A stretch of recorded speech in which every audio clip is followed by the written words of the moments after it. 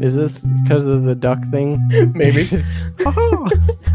I've not taken this hoodie off in a month and a half. And then when you're done, you feel the most shamed ever. There we go. Always professional. What the fuck is even happening? Classic sort of story. It came out to high critical acclaim, and it's Pokemon Snap. If you press the tank, it goes. Like, what is going Buddy, on? I was on edibles. Not a pornography. This is a podcast. And you got the name wrong again. I like your duck shirt. Thanks. It's a duck. Welcome to another episode of Two Dads and a Podcast. The podcast. The horror Did I do that show. Did I do it right? We are I think so. doing our last week of Halloween celebration episodes. Yes, and it's an exciting week. We get to discuss our top 5 horror villains. Last week we had our 10 through 6, and they were all really fun, really great. Really excited for this week. I believe. Right. Did you start last week? No, I made you start last week. Okay, well, it's your turn then. All right. So number 5, coming in number 5 for me is a classic first appearance in the Red Dragon movie, but that was with Brian Cox. No, Yeah, Manhunter I was don't know. Brian Cox. I think that was like 87. So the book Red Dragon I was wrong about Manhunter. Manhunter was 86, not 87. So that was Brian Cox. Get on with it. Come on, man. The book Red Dragon in 91 had this character first, and then we know him best from the movie. The book was an 81. Sorry, 81. The movie's 91. Dates are complicated. Well, there's a whole lot of complications going on with this. The first movie, which we're going to talk about this because it's going to give it away immediately. The Silence of the Lambs was 91. The book was written in 81. That was the second movie because the first movie was 86, and that was called Manhunter, and that was with Brian Cox. So a very confusing string of Silence movies and novels. Anthony Hopkins. Sir Anthony Hopkins. Yes. As Hannibal Lecter. That is my number 5. Now, this isn't, most people don't think of Hannibal Lecter when they're thinking about serial killers in horror movies, because it's a psychological horror all the way through, man. He only had 9 minutes in the first movie total. I don't know, something like that. But that's all you remember. That's all you remember is that he was in the movie the whole time, constantly. No, he actually wasn't. But that fucking character was so memorable that it's like it does the opposite for Jared Leto's Joker, where you're like, I swear Jared Leto's Joker's just all over this fucking movie and it's horrible. But he's really not. He's only in it for 4 minutes. Sorry, I took that back somehow. I don't even know. You always do. I'm doing with my life. You always do. No, but that's a great character because he, like you said, is psychological. He is so often, quote unquote, he flirts with the good guys so often. He flirts with that side. He helps them out. He solves crimes with them in the TV shows. He's not even incarcerated in the second movie. But dude, I believe he's not. He's fucked up. He's mentally disturbed. He's cannibal. He just needs a nice all he needs is a fava beans and a nice Chianti. I mean, dude is messed up. Hannibal Lecter is truly messed up, and he truly gets into your head just as a true villain. You know, he eats the flesh of his victims.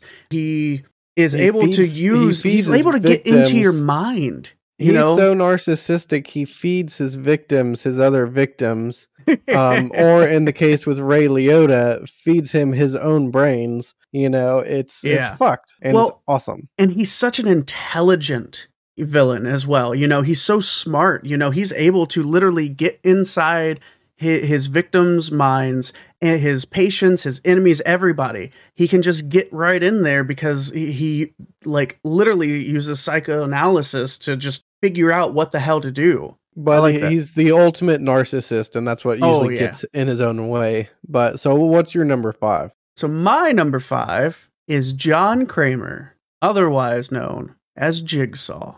Nice. He was on my list for the longest time. And then you redid your list. And the only reason I kicked him off was because at the end of the day, he was kind of a tool. Well, I mean, look. The later movies, it really does end up just like, okay, well, what the hell are you doing? But I think that's just a side effect of it being later movies. Honestly, they weren't near as good as the first. Dude, the first I liked the way they rounded it off where, spoiler alert. See, I'm going to do it first, unlike you. Oh. Where the guy who survived the first movie goes on to be the fucking man. He goes on to be the hero and savior of the whole movie. And really, you've got like 10 years worth of movie, but they only cover a couple years, until you get into the movies that pushes into the future 15 or 20 years or whatever. I think just called Jigsaw. Yeah, I actually still haven't seen a Jigsaw, but I know the basis of it. But for me, honestly, this is a dude, like, he's brilliant, obviously, in the way he makes and designs things. But it's kind of like, wah, poor me, woe's me, oh, I'm dying. Yeah, look, sure. There's that portion of it, but honestly, he's on my list just because of how fucked up the shit he puts people through is. Yeah, the first one's still one of the best. Oh man, the first one by far. You definitely. You watch it again. Like, I watched it a second time. I was like, this movie was boring. Come on, I've seen better than this. Then you watch it a third time, and you get like you start noticing these little nuances and like how everything really pieced together, and just how screwed up it is that these people literally wake up in a broken down bathroom and they have to saw off body parts and shit, dude. And it's always like it leads people, like, you go to your first conclusion. This must be what I have to do, but that's not always the case. The second one, like, skeeved me out a lot, especially with the chick being thrown into the needles and like the dude crawling into the thing that burned him alive. Like, that one skeeved me out. And I can't say they were bad. I mean, you get one down the line where it was like almost like a Russian roulette thing with a shotgun, and these kids are on a spinning wheel or something. And this dude, in order to save their lives, he just has to mutilate himself, like with most things. But he could save everybody's life on that wheel if he did that. And these people are all personally connected to him in a way. Yeah, and he can't do it. So I mean, it's good. I just love, like I've said numerous times, I love the psychological horror. And right. The Saw movies truly does that, on top of having that gore horror on top of it. And it's crazy. And that's why I had to have him in my top 5, because, especially with the first one, you start watching it and it fucks with your head. It really makes you think, would I be able to do this in order to survive? I be able to, like... No, I'd take the quick way out. Oh, yeah. Easy. Like, well... my hands would go up against the. Nope.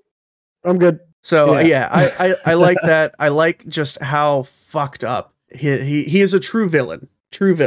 So my number 4 is one we've mentioned last week, and that is Freddy Krueger. Nice. This is like, if you watched it way too young of an age, like I did, he messes you up, man. Fucks you up for a long time. You do not sleep. No, for man. A very long time. Why the fuck do you think we have insomnia now? And with all the fucking endings that they had for this movie, like, this is one of the first time on accident they had like 14 endings in the first movie. But see, with a horror movie like that, it kind of fits, because it's like, oh god, thank god it's finally over. Nope, just kidding. More people die. Right, and everybody has their favorite, and it really put Robert Englund on the map as far as horror movie actors go. This was one of the first one was one of, I think we mentioned, Johnny Depp's earliest roles, and it was just great. It was Wes Craven is fantastic at just sort of bending the rules of the time, of the era. And there hasn't been too many horror movies that stick out this uniquely. And then you meld in with Freddy versus Jason and shit like that. Oh yeah, like, it really expanded the universe. And he's another character, and I think I mentioned it last week, where he's such an iconic character that, he's been in Mortal Kombat, he's been in other features as a pop culture reference, just as oh yeah, definitely. He was in a comic book series. It was Freddy versus Jason versus Ash, which honestly, not Ash Ketchum. No. We're talking about Evil Dead. Yes, Evil Dead Ash. I don't remember his last name, but yeah, Evil Dead Ash. Yeah, so. Army of Darkness, Ash, not Pikachu, I choose you. Pikachu, use Thunderbolt. Oh, that would be great. Pikachu. No, it's fantastic. The guy, like, and just the backstory of him to begin with is just perfect. Serial killer. I mean, this dude is evil personified, and his character design as well, like the burnt face and the you're like, he already got the pun, he got the ending he deserved, but he still comes back to fucking haunt people. He didn't have enough. He didn't have enough to fuck with kids. So it's great. Nice. Well, that brings us to my number 4, and we just talked about him, Hannibal Lecter. Yeah. I figured that'd be up there. We don't have to go super in depth with this, but there's just something about Anthony Hopkins as in this character, and it's just so iconic. And if you haven't watched any of the movies, if you haven't read the book, whatever it is, learn about this character because it's fucked up. All right. Well, I guess that's number 3. Sorry, I had it on mute. Yeah, no, honestly, and even the TV show is worth checking out. Yeah, I totally forgot about that. The Hannibal TV show. Yeah, if you're a fan, go watch it. I watched the first season. There have been quite a few like adaptations of this. You have The Silence of the Lambs, you have Red Dragon, you have Hannibal, you have Hannibal Rising, you have the TV series. Like there's so many different, Hannibal Lecter related things. This character just took off after this, and it's fantastic. Go watch it. Right. Go read it. Do it. Great reason. Yes. It did. And they always have fun with it. I don't know who, there was a younger Hannibal in a movie. I don't remember the actor who played him. But then there's Mads Mikkelsen for the TV show. Mm-hmm. Mads does a great job. All right. So what number? 3? Number 3. This is another one.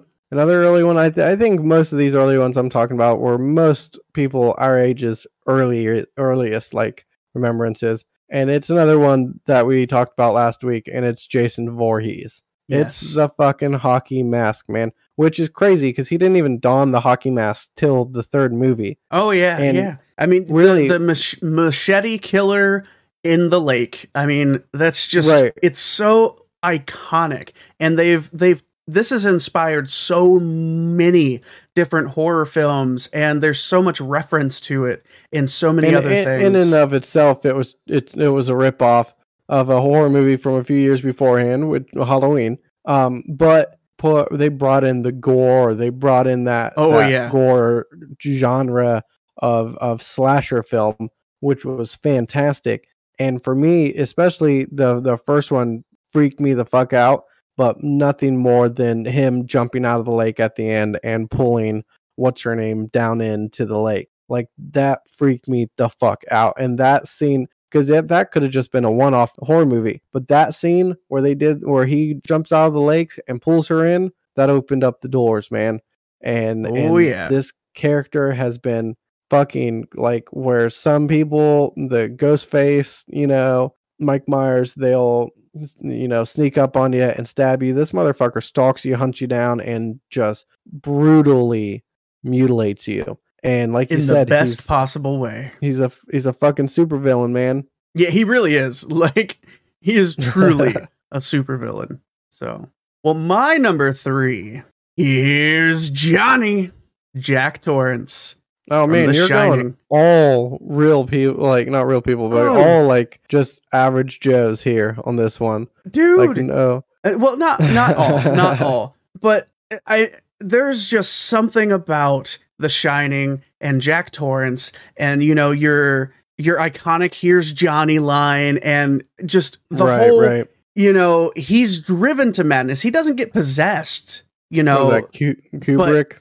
Stanley Kubrick. Was that a Kubrick film?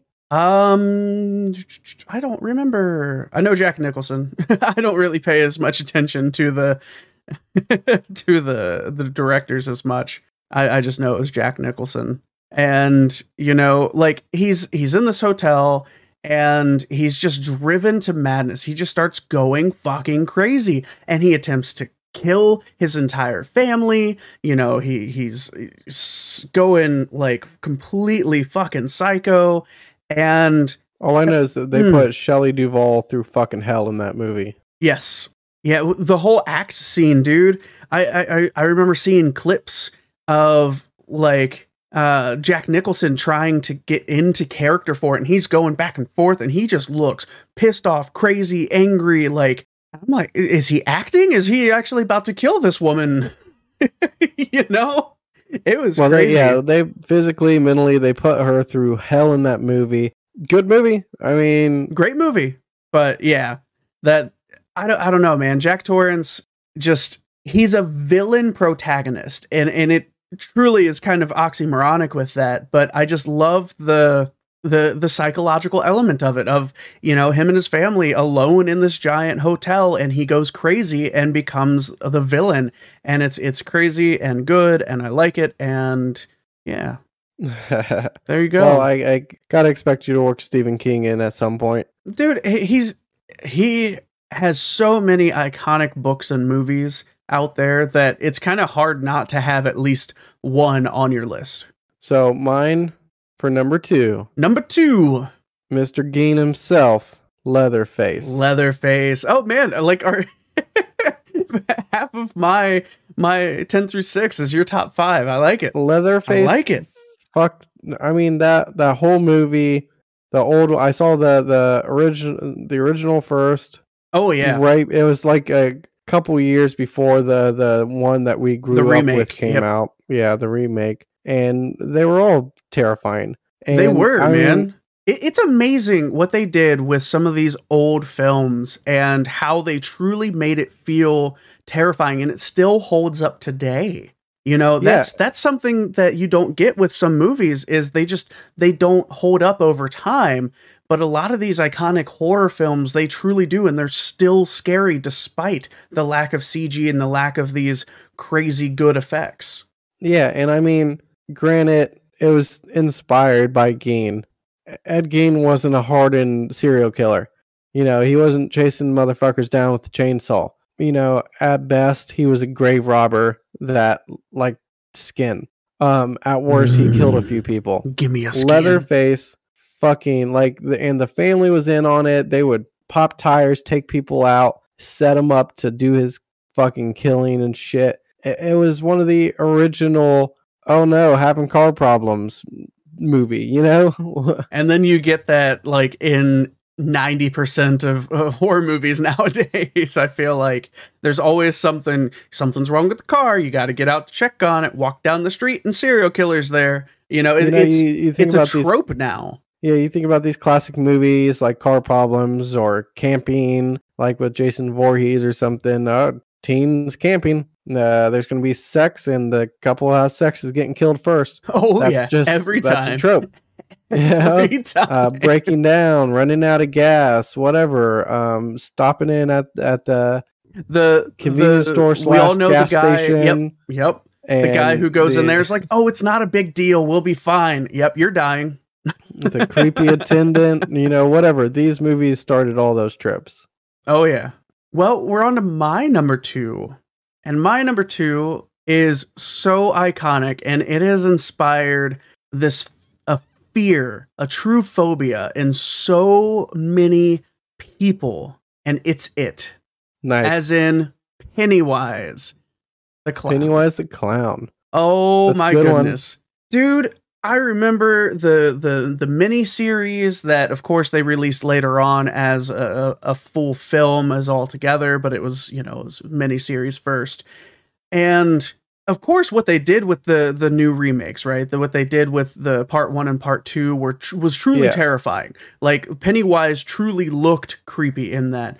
But just how I loved part 1. Part 1 was awesome. Oh man, I haven't seen part 2. I haven't seen part 2. It was slower than it needed to be. But like I said, the original with Tim Curry, a lot of that movie was slow as fuck. So I'm not gonna criticize part 2 like a lot of people did for the news movies. Part 1 I thought was fantastic, start to finish. Part 2 had a lot of slow features, but I still liked it. It was a great movie. All of the It movies have been great. Oh yeah, like, you know, with the original miniseries, especially when that came out, you know, what was it, in 1990, and it was on TV, dude. How was that on TV? It was terrifying. It was creepy. You know, you have this clown in fucking sewers. You all float down here. Just, oh man. And he's truly, truly horrifying. I mean, I was going to put him on my list.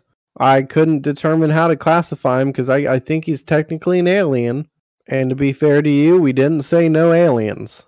No, it just had to be a physical being. And he is definitely a physical being.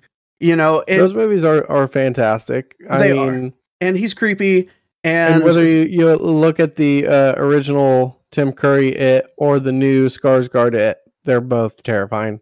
They are. I'm not going to say one beats the other one out. They're two different interpretations, 30 years apart, almost 25 years apart from two different generations, and they both did a fantastic job at telling this story. Oh yeah, well, 27 years, dude, 1990 to 2017. Dude, honestly, what really sets, especially like the Tim Curry one, because that's the one I remember the most because of, you know, your kid. It just kind of burns into your brain.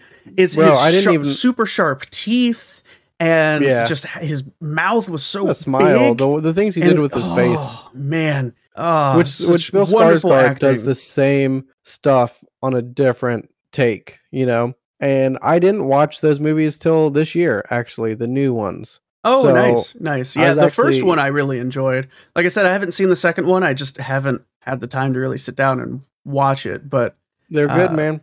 Yeah, they're good. So there you go. There's my number 2. Number 1. What's your number 1? For me, curious. Is a creature that disturbed me so much as a child that I couldn't even bring myself to watch the movie until I was well into adulthood. I'm your number 1? And it's Pinhead. Oh man. Just his design is so weird, and it's great. Seeing his face and his design, like you said, his design. Young, I was terrified of this creature. I was terrified of the whole movie. I was terrified of all the other characters in it. I didn't want anything to do with it for the longest fucking time. You know, I don't really know a whole lot about Pinhead. I actually haven't seen the Hellraiser stuff. I'm guilty of that, and it's one that maybe one day we'll do a marathon and we can watch the Hellraiser stuff. I mean, they're great. Clive Barker is fantastic at making movies. I said, just his design and the whole like grid with pins sticking out at every intersection is so off-putting. It's so weird, and it just gives you the like, I don't like looking at this. That's all I know, and that's good enough for me to be freaked out by it. Yeah, and this is another one that spawned so much off of it. You know, this whole movie franchise, the comics were published, and it is all about just fucking crazy demons, creatures, fucking Pandora's box.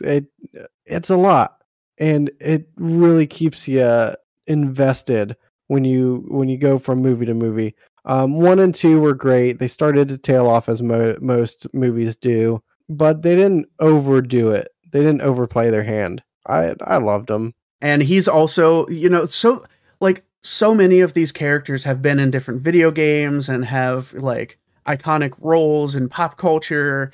This time of year you walk into a Spirit Halloween, you're going to see every single one of these characters featured at some point inside of that store. Or rip off of them every single year. And my number 1 is probably one of the most ripped off / iconic. And we talked about it last week with your list. And he's so iconic. He's so creepy. And it's Michael Myers. This is one. The man. He ended up being my number one for a couple reasons. So one, he's so quietly scary. He doesn't say anything. He doesn't do anything. He doesn't talk. He literally just stalks you until he kills you. Yeah. And that to the me, best part about like the original movies, which they try and emulate in every movie, it's the subtleties. It's the empty doorway, and then suddenly he just comes into focus in the background of that doorway, and you catch it for a moment. You just catch a glimpse of him. Yeah. You know, he is the boogeyman. And I love that. You know, everybody's scared of the boogeyman when you're a kid, and he is the boogeyman. He personifies what every child's fear is.